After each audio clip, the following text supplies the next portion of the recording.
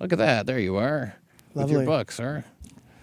Barnes and Noble, One more thing. other places. That's from either the opening or the closing, and they use that picture a lot. My girlfriend likes it. I don't.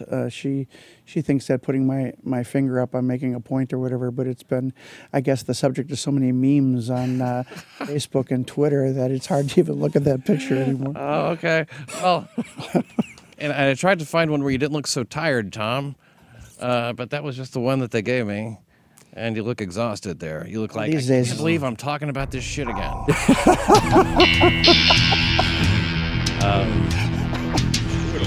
This is the book that sets it straight.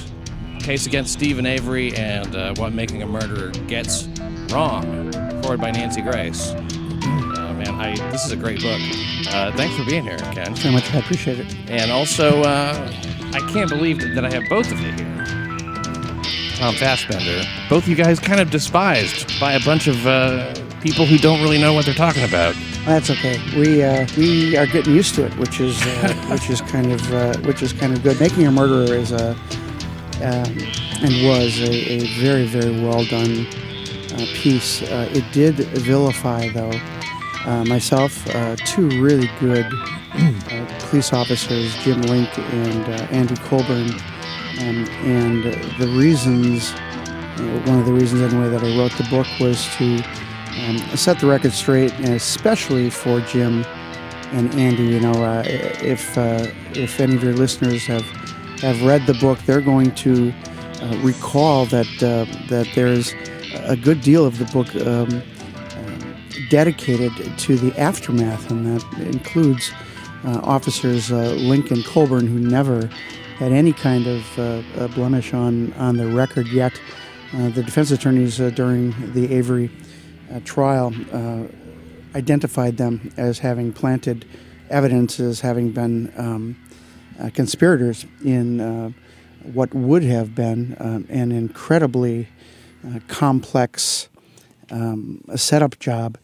And because of that, both Andy and Jim received a lot of backlash, a lot of hate during the trial itself. But during the Making a Murderer, 10 years later, it all resurfaced, and these individuals continued to be vilified, and some of the things that they put up with. As an example, Andy Colburn's son during the trial itself was really a young boy. I think he was like 8 or 10 years old, and he was accosted by reporters as he entered onto his school bus, and they asked him what it was like to have a dad who was a crook, or who is accused of being a crook. And when school officials asked the officials to move along, they refused and became very aggressive with this young boy.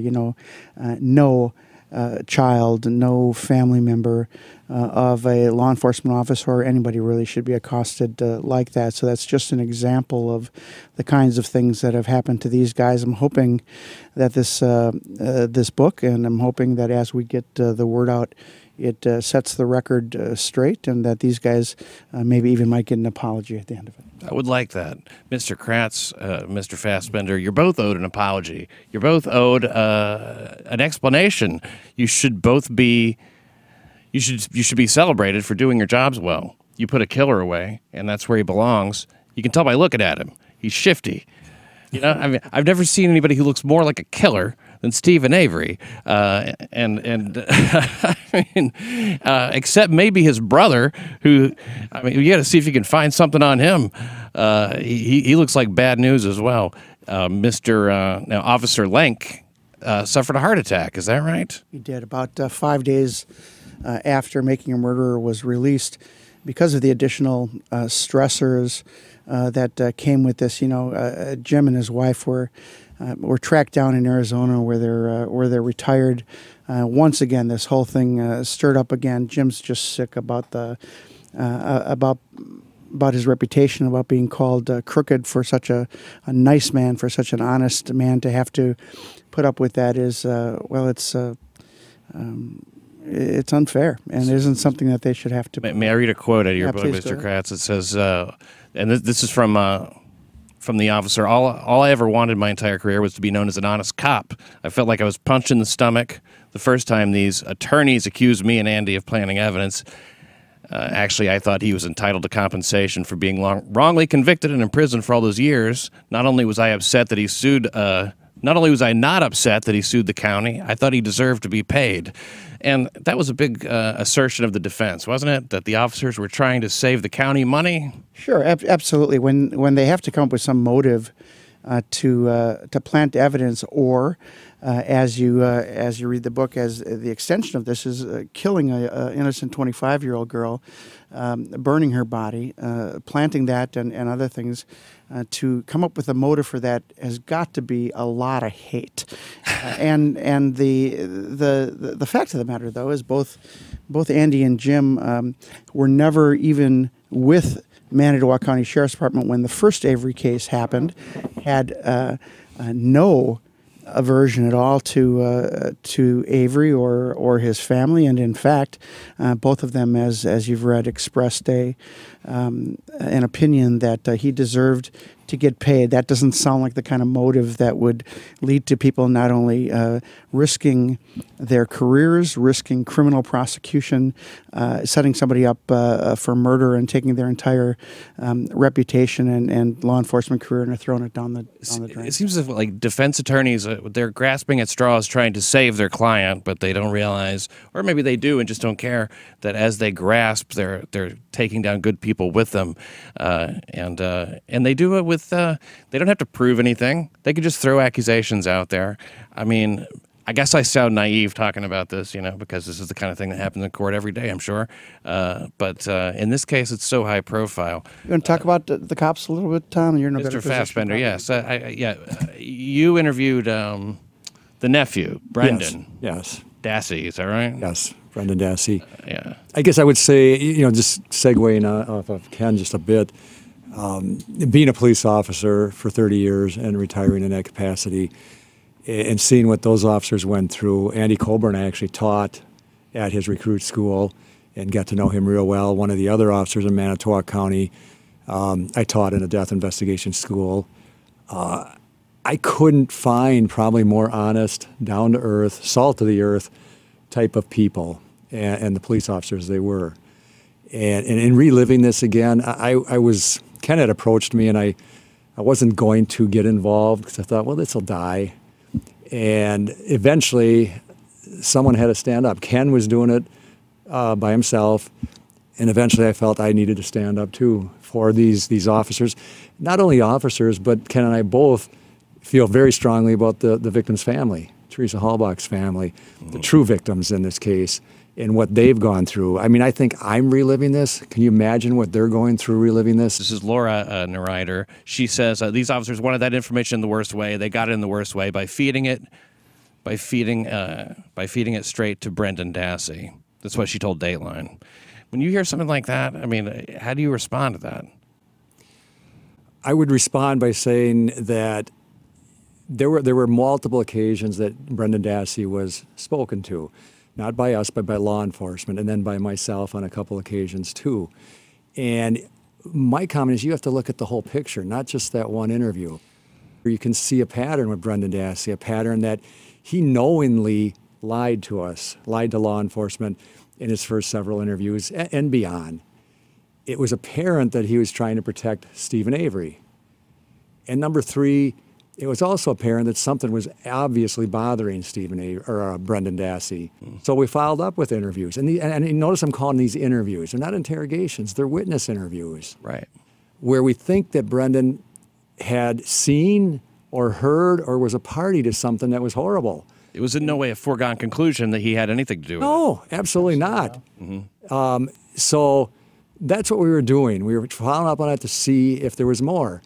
After the first two interviews, we kind of put Brendan on the back burner. Uh-huh. And that was in November of 95, or 2005. And then in about February of 2006, a relative of Brendan's comes forward and talks about something's wrong, he's acting up, he's losing weight, he's crying. Something was wrong with him. When we got that information, then we thought, well, maybe it's time to move him back onto the front burner and go talk to Brendan and see if there's other things that, and we firmly believe there was things that he knew, because the evidence showed that also. For example, the first time that law enforcement talked to him, he denied there ever being a fire at his Uncle Stephen's house on October 31st, 2005. Denied it. Well, we knew that there was a fire there and that Brendan was there because we had witnesses that told us that. So again, lying, protecting, Only one avoiding. reason to lie about that. Yeah. And then the second interview, he admits that there's a fire, but he talks about it being on different days of that week, not on the day in question. Again, if something horrible happened, oftentimes a person's going to avoid that day. And he may start making admissions, but it's going to be a different day. So you see, it didn't happen on that day. Sure. So those are examples of the first two interviews. And there was blatant comments made by him that went to him protecting Stephen. So again, witness interview. What does he know? I think he knows more. Did we need him to talk about Stephen Avery? No. We had a whole bunch of evidence. But we went there to see if he knew more and to talk to this kid because something was bothering him. So we do. We go there on February 27. We talk to him at the school. And again, it's very apparent something's bothering him. Now he makes more admissions. Again, the fire's on the 31st. He's over there. He helps tend to the fire.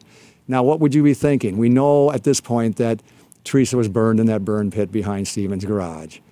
How could you be at that fire and not make some observations? So then he admits that he saw body parts in the fire. Okay?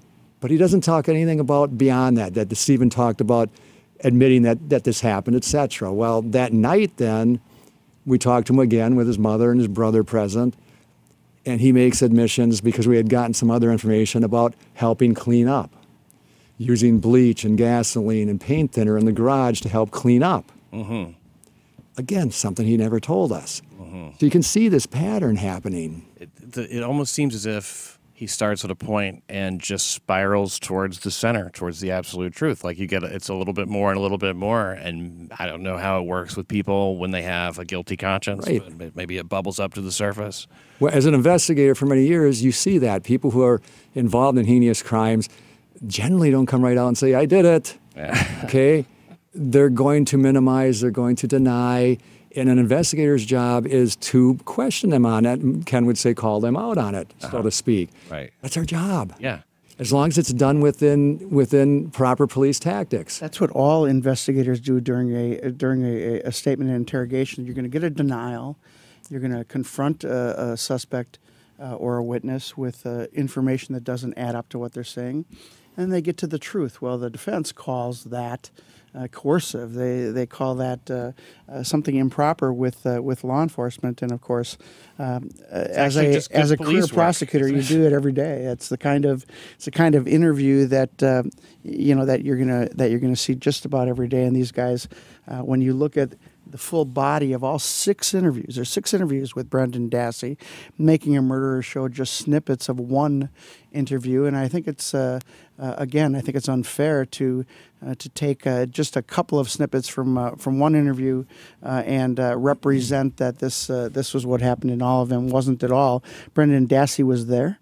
Brendan Dassey helped, and Brendan Dassey was a party to both rape and murder. Yeah, as I understand it, it was very unfair the way it was represented in Making a Murderer. They truly want to give the appearance that this poor, dumb kid is basically coached into making a confession that's going to lock him up for the rest of his life. If I can, why would anybody want to do that? I'll address that just a little more. They say we made promises at the beginning of the interview and during the interview. Sure. And we did tell him things that, like, we're going to stand behind you, we're in your corner, etc.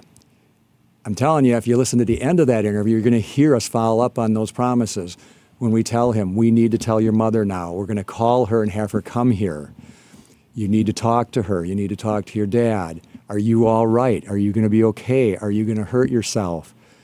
Here's our cell phone numbers. Call us anytime. Mark telling him to call night or day.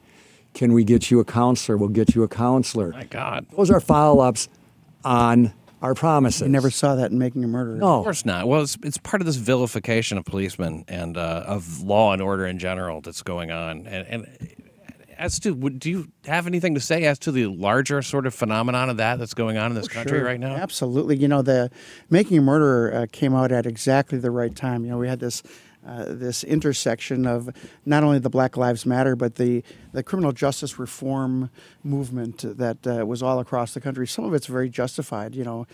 Cops do plant evidence. Cops do intentionally set people up for crimes, and I know that Making a Murderer very much wanted to put that story out there, that narrative out there, which is fine. I don't have any problem with them doing that, but it didn't happen in this case. This isn't the case to use as your example for that. Not only do we have experienced homicide and other law enforcement, but they did everything by the book. They knew that they were being scrutinized. They knew that others were watching, were involved in the case, and even from a common sense standpoint, if you were wanting to plant evidence on some case, Stephen Avery wasn't the case to do it on. Absolutely not. I mean, it's just common sense. I know nothing, and I know that. I mean, like, the guy's already been wrongly convicted once, and as you say it in the book, yeah, there's going to be a lot of scrutiny in this particular case. I'm going to quote your book. I really enjoyed it, by the way. Thank you. And this book is available. It's crimereport.nyc. You can go there. I have a link. Look at that. There you are. Lovely. With your book, sir. Barnes and Noble, One more thing. other places. That's from either the opening or the closing, and they use that picture a lot. My girlfriend likes it. I don't. She thinks that putting my finger up, I'm making a point or whatever. But it's been, I guess, the subject of so many memes on Facebook and Twitter that it's hard to even look at that picture anymore. Oh, okay. Well, and I tried to find one where you didn't look so tired, Tom, but that was just the one that they gave me. And you look exhausted there. You look like, I can't believe I'm talking about this shit again. Brutal. And you were just on Dateline. How was that? I mean, it was in February, I know. Yeah, we were just on Dr. Phil, Dr. Oz today. We've been on both coasts. We've been everywhere. So that's. I'm honored to have you guys. That's why we're in New York, and we're happy to be here. Pat. Thanks for slumming it. I appreciate it. How much longer are you guys going to be in New York anyway? Just till tomorrow. Okay. We're heading back, and we've got some other things back in Appleton and Milwaukee to do. Have a chance to catch any shows or do anything fun while you're here? We've been here several times since, and we've done a little bit of sightseeing, but our real effort is obviously to flip the narrative, if we can, to get it back to when the cops were still considered not only the good guys but competent and doing a good job, and when unrepentant psychopathic murderers were still known as the bad guys. Yeah, I mean, the good guys without even a shade of irony, and back to those days. I interviewed, and this is off topic, Ralph Friedman. He's the most decorated police officer in NYPD history. He was in the 41st Precinct, Fort Apache, the Bronx, in the 1970s. He has 4 kills, which are like all legit, confirmed and everything, 8 shootings.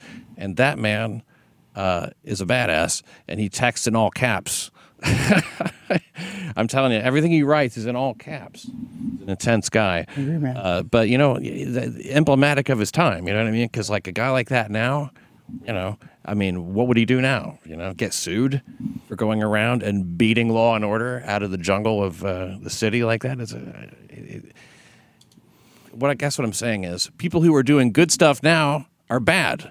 It's how did it all get flipped so much? I don't understand. The entire thing flip. It's a great observation, actually, because 10 years ago, when we got the 2 convictions here, the prosecution was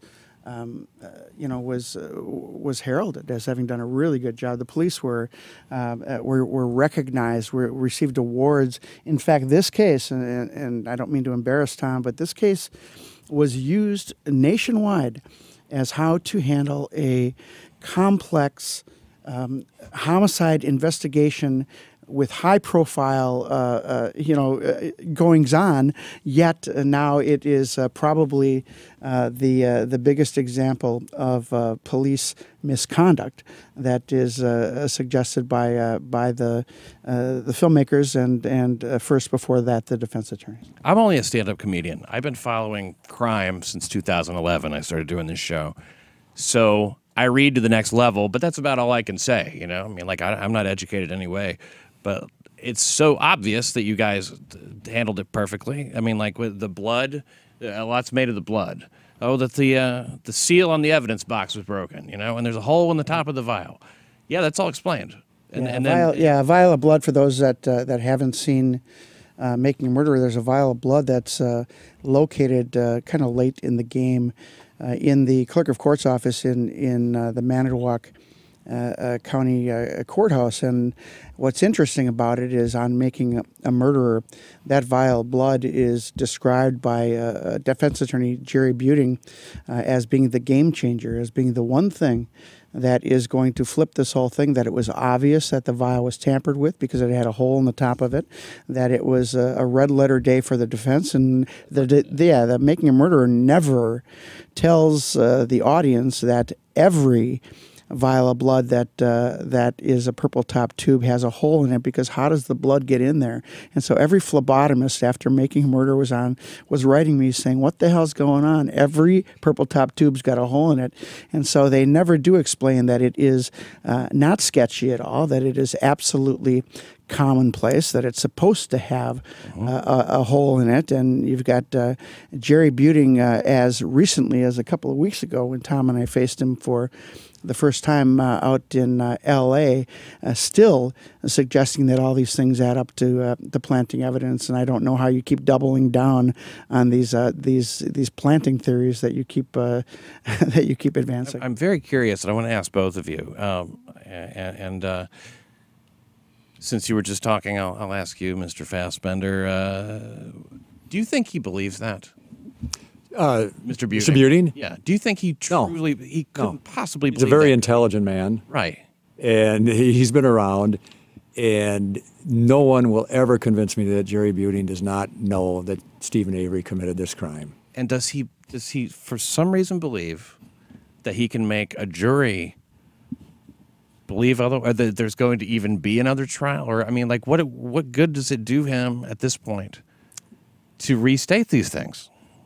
Well, he's not on the case anymore, and so the cynic in me would say that the only reason now to advance that would be to sell books or their worldwide tour. He and Mr. Strang, as you know, have been in the U.S. and Canada and Australia and all across Europe, giving speeches and really speaking to lots and lots of very adoring fans. You know, what was so funny is when I announced that I was going to write this little 190-page book, I was absolutely attacked for trying to profit from this. And then you've got these two guys who have made their world tours and everything else, and not only are they not criticized for that, they're held up as being the bastion of justice, and I think it's an interesting dynamic. It's an interesting dynamic in that it's just pathetic, and it's a commentary on what's happening right now. This is the book to read if you're interested in this case. If you want to know what actually happened,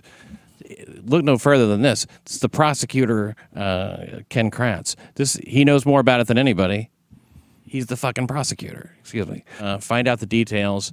And you know what? Put it to rest that Stephen Avery did this crime. I was convinced within 10 pages that this was a done deal. And not only that, but the character of this guy, the way it's built up in Making a Murderer, they make him seem like such a sweet guy, I understand. Now, let's look at that Amazon thing. I want to look at that real quick. Oh, look, this is where we are. This is my review of your book right here. I said, you know what? I'm going to review this book. Fantastic. Give it 5 stars. And by all means, when you do buy it, review this book, because it doesn't have the stars that it's supposed to have. See all the 1 stars from 70 or so people that have never even bought the book, giving it 1-star reviews. By the way, on Twitter, you know, there's this group of Avery supporters, and and they all got together. This isn't even an allegation. It's all over Twitter to inviting everybody to go on Amazon and put 1-star reviews, whether they've read it or not. And that's just appalling. Trying to destroy any legitimate story about what actually happened in the case. This is towards the beginning. You said, and you were talking about profiting from this, as if that was your motive. Right. Even though you lost quite a bit. Oh my God, I lost my law firm. I've lost just about everything in this case. I never wrote this book to make any money at all. You and the other officers were the ones who did not gain or profit from this. Never wanted to. No. I'm writing it because the truth matters, and people get hurt when it is twisted and misrepresented. You also say more public horror has been expressed at the imagined plight of Steve and Avery than at Teresa Hallback's very real murder. Great point, and very well said, and very direct. You go right to the evidence. You don't have to we're not reading about your childhood in this book. I mean, this is it's a crime story about the evidence, and that's the best thing, is that it doesn't matter what people think of you or Fassbender or any of the cops involved or making a murder. It's the evidence. As I put in the book, you don't have to believe a word I say. Everything that's in that book is supported by evidence, police reports, lab reports, witness statements. It's all supported. And to lay that out, and I don't mean to pat myself on the back at all, Pat, but to lay all of that out, and still the willingness of most of the general public to set their common sense aside and to still insist that he's innocent. Why? Because they watched a movie. It's kind of like saying, I'm wondering if there's intelligent life on other planets, and having somebody say, well, I've watched Star Trek, you should know that there's intelligent life, and because I watched a movie or I watched a TV show, that now is their basis of knowledge. You saw, if you watched Making a Murderer, exactly what the filmmakers wanted you to see. And you got to remember that. They showed you exactly what they wanted, but most importantly, if they didn't have an answer for it, things like electronics and things like hood latch DNA or things like the bullet or all of these other critical pieces of evidence, if they didn't have an answer for it, they just ignored it as if it never even happened. That's not a documentary, Pat. That's an advocacy piece. It's some kind of a crusade, but it's nothing even close to a documentary. It's twisted victim propaganda. If the victimization of the killer. It's the world we're living in. What do I know? I'm 46. Right. How old are you? 56. 56. Yeah. But I look good for 56. You look. I thought I was older than you. See, that's just what we have to say. Those kind of things. I've been hanging around. We do have a lot of Norton same too long to say stuff like that. So I did his show, and it was just it was brutal. Anyway, go ahead. Yeah. Norton is nuts. Norton says exactly what he's thinking all the time. I can't do that. Right. You play cards now, yeah? You play poker now? You play, yeah? Not very well, but they like to see me in the game, so that's good. Exactly. That's right. That's how it is when I walk up. I'm there basically as a contributor. It's like easy money. Look at it. Come here to donate. I like to play a dealer's choice game, with a lot of limits and stuff like that. Nickel, dime, quarter, all that kind of stuff. Now, these other guys, they like to play a little bit higher. And I go, okay, it hurts me more than it hurts them. Did okay on Saturday, though. Now, and you also, you had a band. Yeah, I was in a band for about 20 years. In fact, the Attorney General currently in Wisconsin, Brad Schimmel, was the bass player in the band. Brad still plays in a band. So what's it called? I was looking at, it was called Alibi. It was all prosecutors except for our lead singer, who was the real talent of the group. But we were together for quite a number of years and had a good time. I saw those microphones, the SM58s around here as I'm just walking around. All the Shure SM58s, and he's been in a band if there's SM58s around. Yeah, man, you can recognize those Shure microphones that are indestructible. They're fantastic. That's right. What do you play? Guitar. Okay. Are you good? No. Yeah, me neither. I push the buttons on the keyboard, but musicians are dicks. You know what I mean? Well, so am I, and that it really makes it kind of an easy transition. And you're not in the law anymore at all. No, and December 31st, I retired from the active practice of law. Did you do that? Still consult and things, but not. I was a defense attorney for the years 2011 until December 31st. Well, you talk a little bit about the text that you sent to this person who, and I don't, I would consider myself some sort of a friend of Bill. I don't know if do you drink? Are you a drinker? Sure. Oh no, I drink. Yeah, but the prescription drug abuse that I engaged in, which is probably pretty good time to talk about this. I would say after making a murder, I had kind of crashed and developed a prescription drug dependence, Vicodin and Xanax and Ambien. Those were my combos. That's understandable. Those are fun. It's a bad combo though. That's a Heath Ledger death combo. So it's not something that you should be fooling around with. But what it did, Pat, is it really removed all the inhibitions that I had, and so involving myself in texting or other kinds of sexual acting out really was something that was deplorable. And I found myself engaged in these kind of behaviors, and after the fact, I went to inpatient treatment, and 4 years of aftercare after that, and 12-step groups 4 times a week, and the whole deal. And what I learned was that, obviously the unmanageability of the addiction. But what I learned was addiction is addiction is addiction is addiction. It doesn't make any difference if it's alcohol or crack or if it's heroin or sex or gambling. It's all the same. You're medicating feelings. Mm-hmm. And when you medicate those feelings, and there's the cycle of shame after you act out, and of course anybody who's had problems with either chemicals or behavioral addictions know that.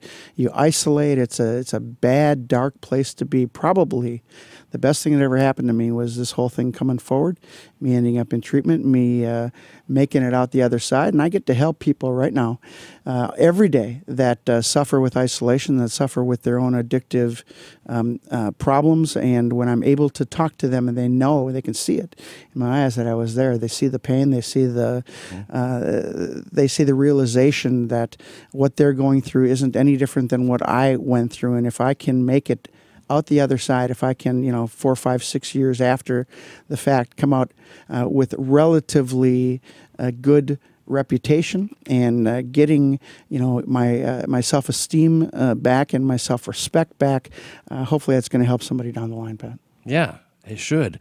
And wow, you just said a mouthful. I mean, there's a lot there. We could have a meeting almost on that, I guess. But the thing that strikes me is that you're in the public eye. What you did was probably nothing that most people don't do. You know what I mean? A few texts to somebody who might not be as interested as we would like them to be. Yeah, the difference though is the relative positions of my position and a crime victim. You can't get any more of a disparate position there, and never should I have been involved with texting or trying to seek a personal relationship with really anybody I work with, much less a crime victim. So it's not going to be able to get you to cut yourself some slack on this. And I shouldn't. I'm very. I never have made an excuse for it. I self-reported to the Office of Lawyer Regulation the texting event.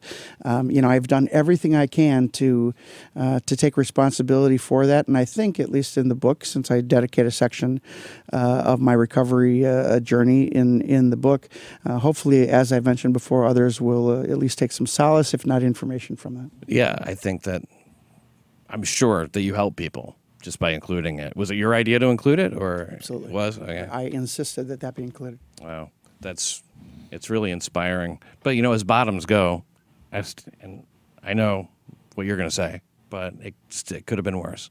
Okay. No, it could have been. Absolutely. If I wouldn't have had some intervention at that time, As we all know, and as those people who have sat through any kind of 12-step meeting knows, you're either going to end up dead in jail or something else. Those things, that is, those addictive behaviors that really launch off into active addiction, it usually doesn't end well. There's usually a bad thing that comes from that. I want to thank Tom because of all the cops after this whole thing blew up. Of all the cops that had known me, and most of them, right or wrong, had kind of cut me out of their lives and really, I became a pariah. Tom was the one guy who stood by me and said, you've taken responsibility as far as I'm concerned. You're okay. And he was the one guy that I could always talk to, and I really appreciate that. I want to publicly say that. Well, how about that? And I would say I'm very, very proud of Ken and what he's done after hitting ground zero almost. And I can't say enough about that and how proud I am of him. And what I would say to anyone that badmouths Ken, goes after him, who are you that is without wrongdoing? Who am I to criticize Ken Kratz? Am I perfect? No, I'm not perfect. And these people, are they perfect? No, absolutely not. Sweep your own doorstep first before you start criticizing other people. I couldn't agree Just more. don't think I can do that. Well, it's the age of trolls we live in, People now just say their opinion, and then they tag it with, and he's a pervert on top of all that. And he did this, he did that. It's, it's regrettable. You guys have done nothing but the right things, and to lose so much reputation, esteem, career, just because these two filmmakers decided to get interested in something, They're from New York, so they're Columbia University, and this is the second film. The university is the worst. This is the second film that was made by these filmmakers about this topic. The first, 2008, was presented to the Columbia Film Festival, and nobody can see that now. They have totally buried that film. Why? Because it was before they had to put the other side on. They didn't have any restrictions at all. I can only imagine the agenda that film shows. But we have contacted Columbia, we've contacted Netflix, we've contacted the filmmakers. They refused to give it. They buried it. They're not going to see that film. So if any of your listeners are either people that saw it when it was in 2008 to Columbia, or if we ever have a shot to take a look at it, I'd give quite a bit to take a look at that original film. Well, were you aware of it at the time in 2008? I was aware of it in 2013 when they first asked me to participate in Making a Murderer 1. And I knew that they had made this, and so I asked them, could I see this finished product? I'd like to see the film that you've presented to Columbia. I know that that's going to show your agenda. I think it's fair to show me. Not only has the defense attorneys seen it, they likely participated in making that movie, and so it's fair that I see it before you interview me. They said no. They said, we're not going to show you that. We're not going to tell you what our angle is or our agenda is. And of course, I think I was spot on with reading that they weren't going to give the prosecution a fair shake, even if we would have agreed to sit down with them and be interviewed. Well, of course. When you think about it, if they're just going to come and reaffirm what the prosecution says, which is that the blood evidence and the key and the car being found on this property and the evidence affirms that the right thing was done, that's not a movie. They don't. I guess that they've managed to turn it into this whole. How much money do you think they've made on this? Millions and millions of dollars. I don't know, because they probably sold it without knowing what it was worth. At least that's my take on it. Netflix certainly has made millions and millions of dollars on it. 19 million people saw it in the first 35 days, probably 40 million total. That's a lot of money, and that's going to get you a season 2. Yeah. That's going to be happened. what could that possibly be?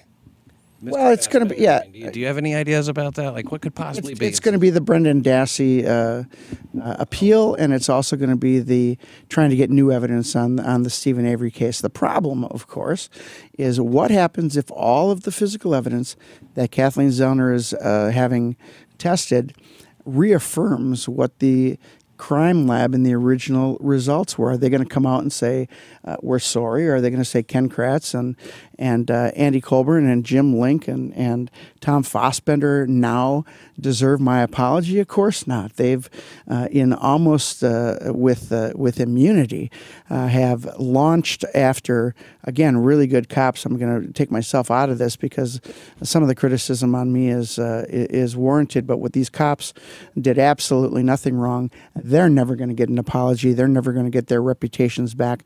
They're never going to get that part of it back. But what will happen is that if the narrative does flip back, I think that the family will get their sense of closure back. I think the Halbach family, who now has to put up with questions like, is the real killer still out there? Or is Mike Halbach, one of the brothers, involved himself, or one of the boyfriends, or something like that? And they've got to put up with that nonsense, every day. So hopefully, even though we're not going to get those kinds of apologies that we were hoping for, hopefully it'll finally be put to rest, and that Stephen Avery, as everybody will then feel good about, is right where he belongs and will die in prison. That's what we're hoping the end of this thing looks like. Mm-hmm.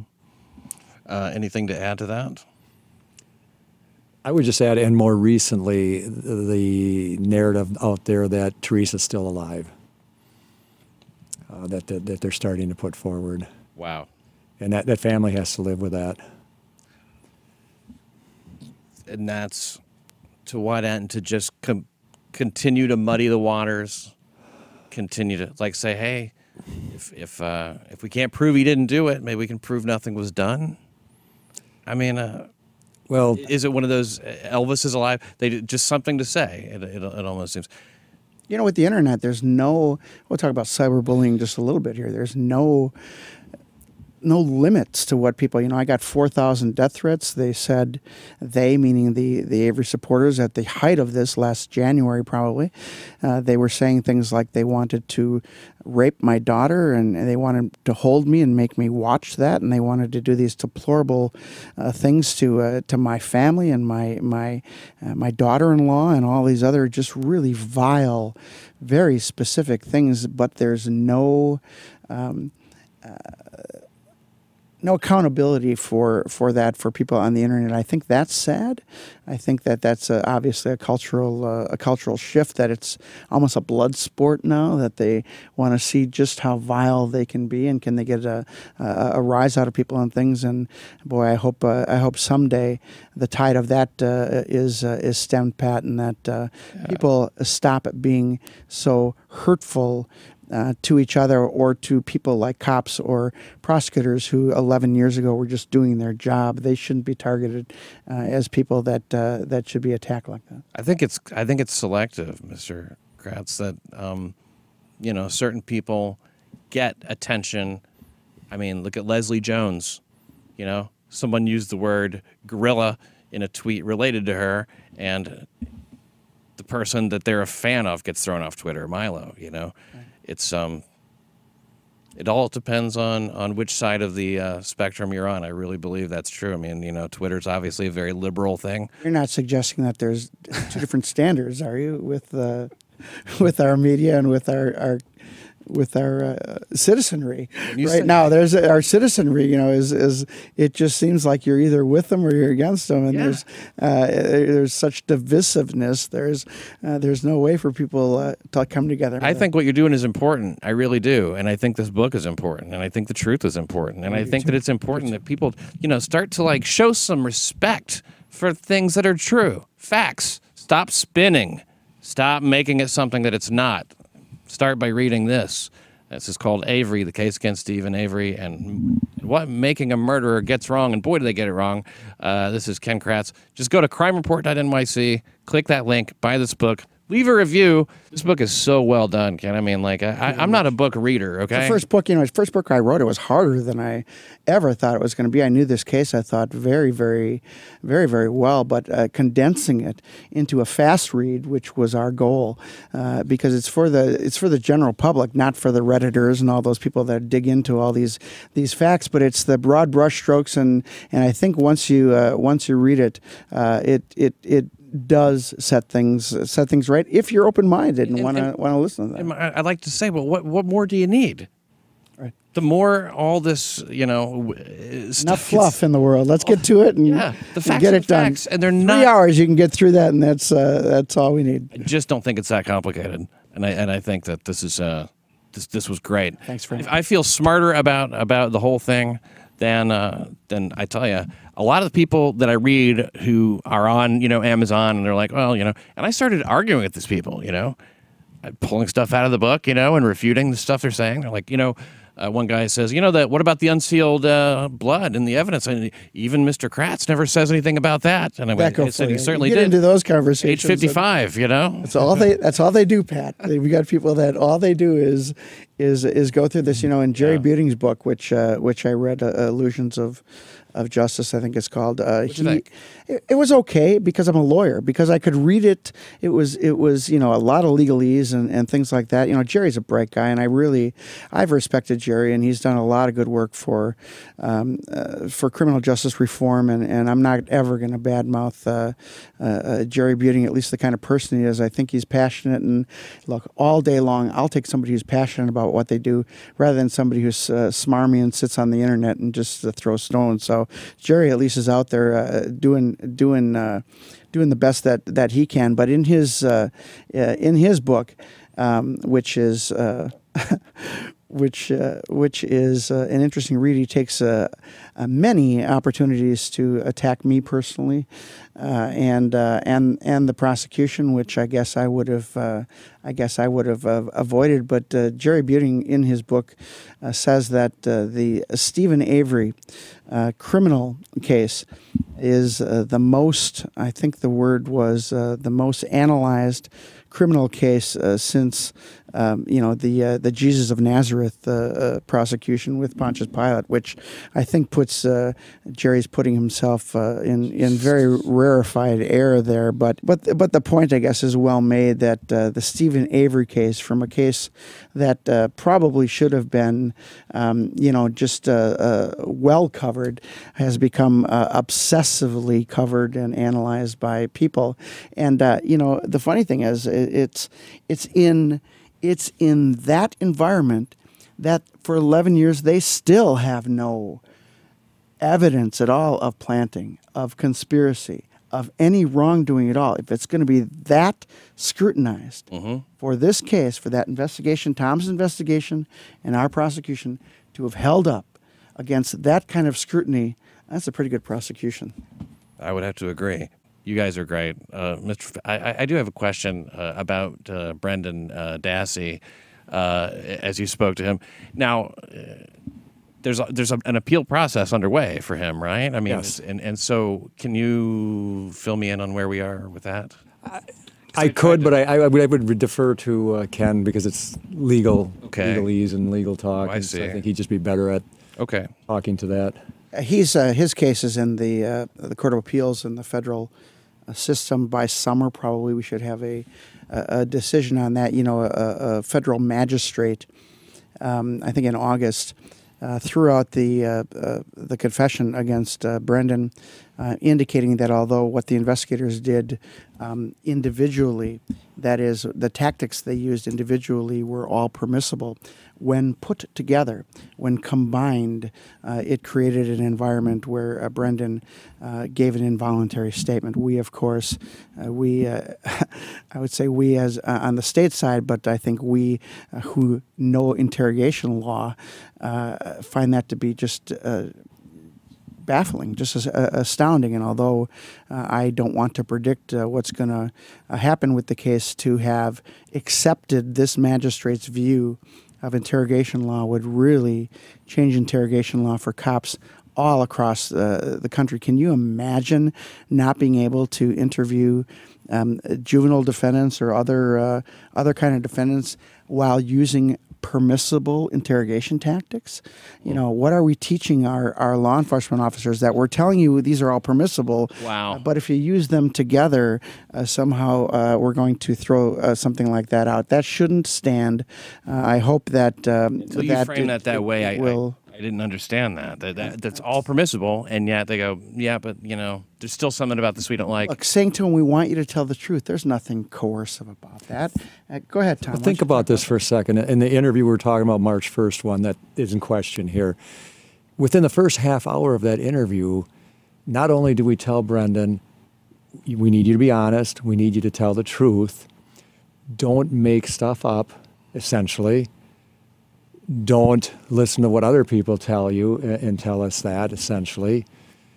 We tell him all these things. If you don't know, tell us that. If you don't remember, tell us that. We intimate all these things probably in the first 30 minutes or less of that interview.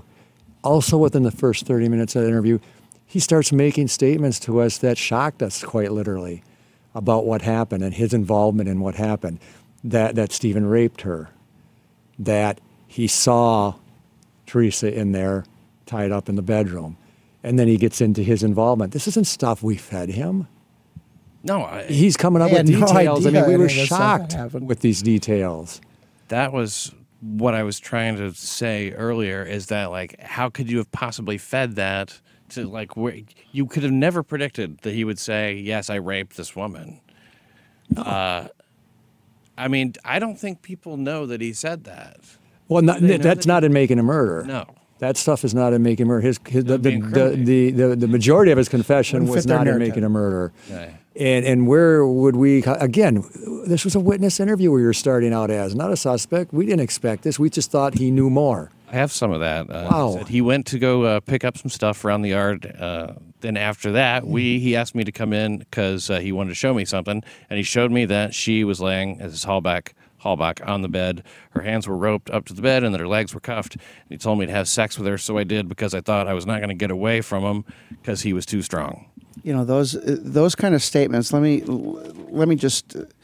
put it in these terms. When Brendan Dassey was asked why he had sex with Teresa Hallbach, he said because he wanted to know what it felt like. All right. Now, things like that just ring true. When you listen to things like that, as pathetic as it is, they just ring true. One of the other, and nobody ever quotes this, and I think this is really indicative of Brendan.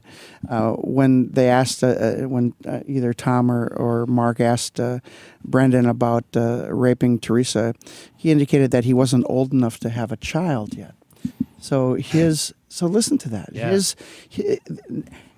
Other than that being incredibly naive, which is fine, but Pat, that rings true. That's a kid who is saying, I'm not quite sure what I've gotten myself into here, what I've gotten involved in, but it's the kind of thing that usually a suspect or even a witness isn't going to make up and say something like that. So when you watch the whole interview, that's the flavor, that's the feel you get out of it, is this kid was involved. And I would add, there's certain things when you listen to the whole interview, and Pat, I'm sure that if you did, you'd pick up on it, where things that he is not even talking about incriminating stuff. He's giving detail about things like, when we were done, we left the room and Stephen closed the door.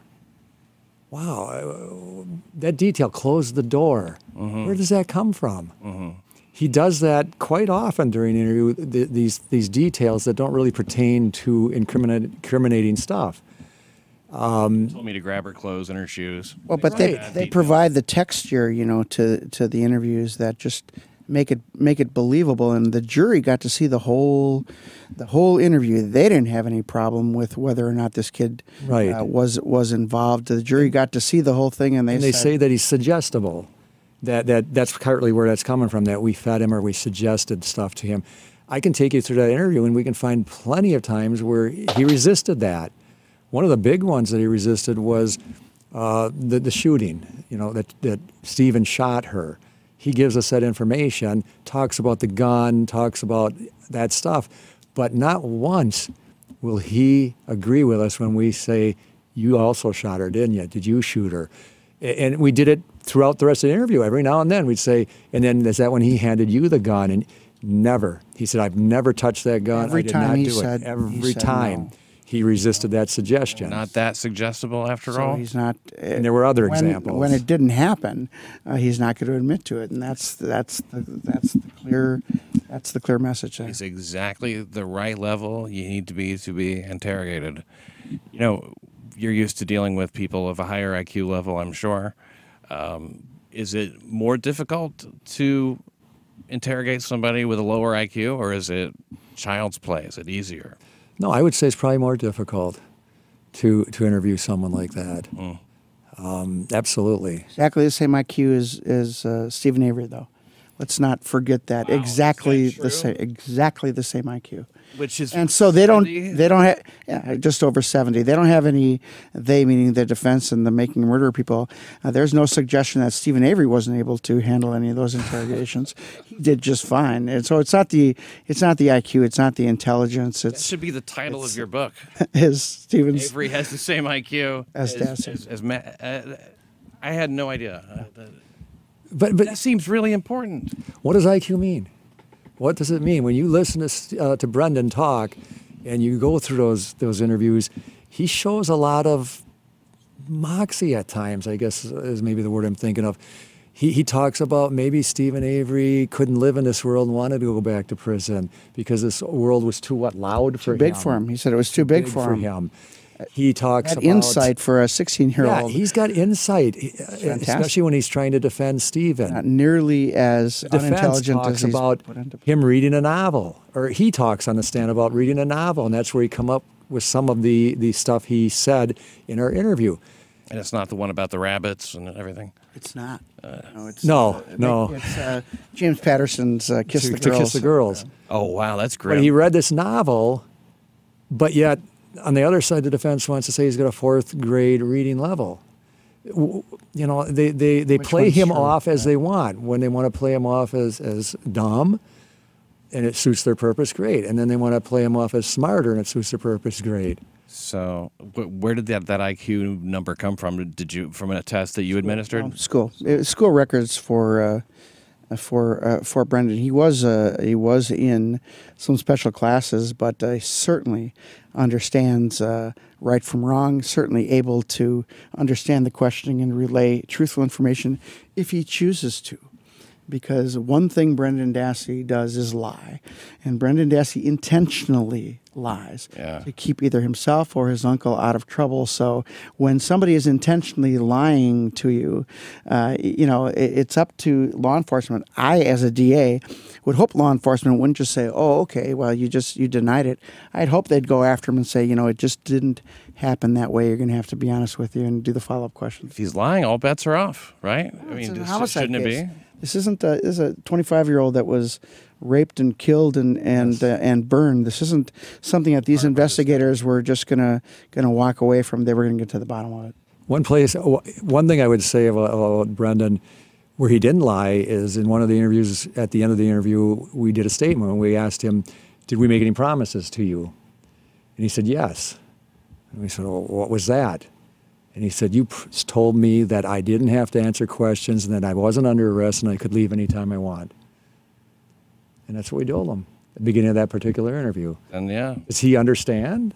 Well, wow, he seemed to. did he ever get? Was he ever offered a plea agreement? He was. I offered Brendan a 15-year prison term.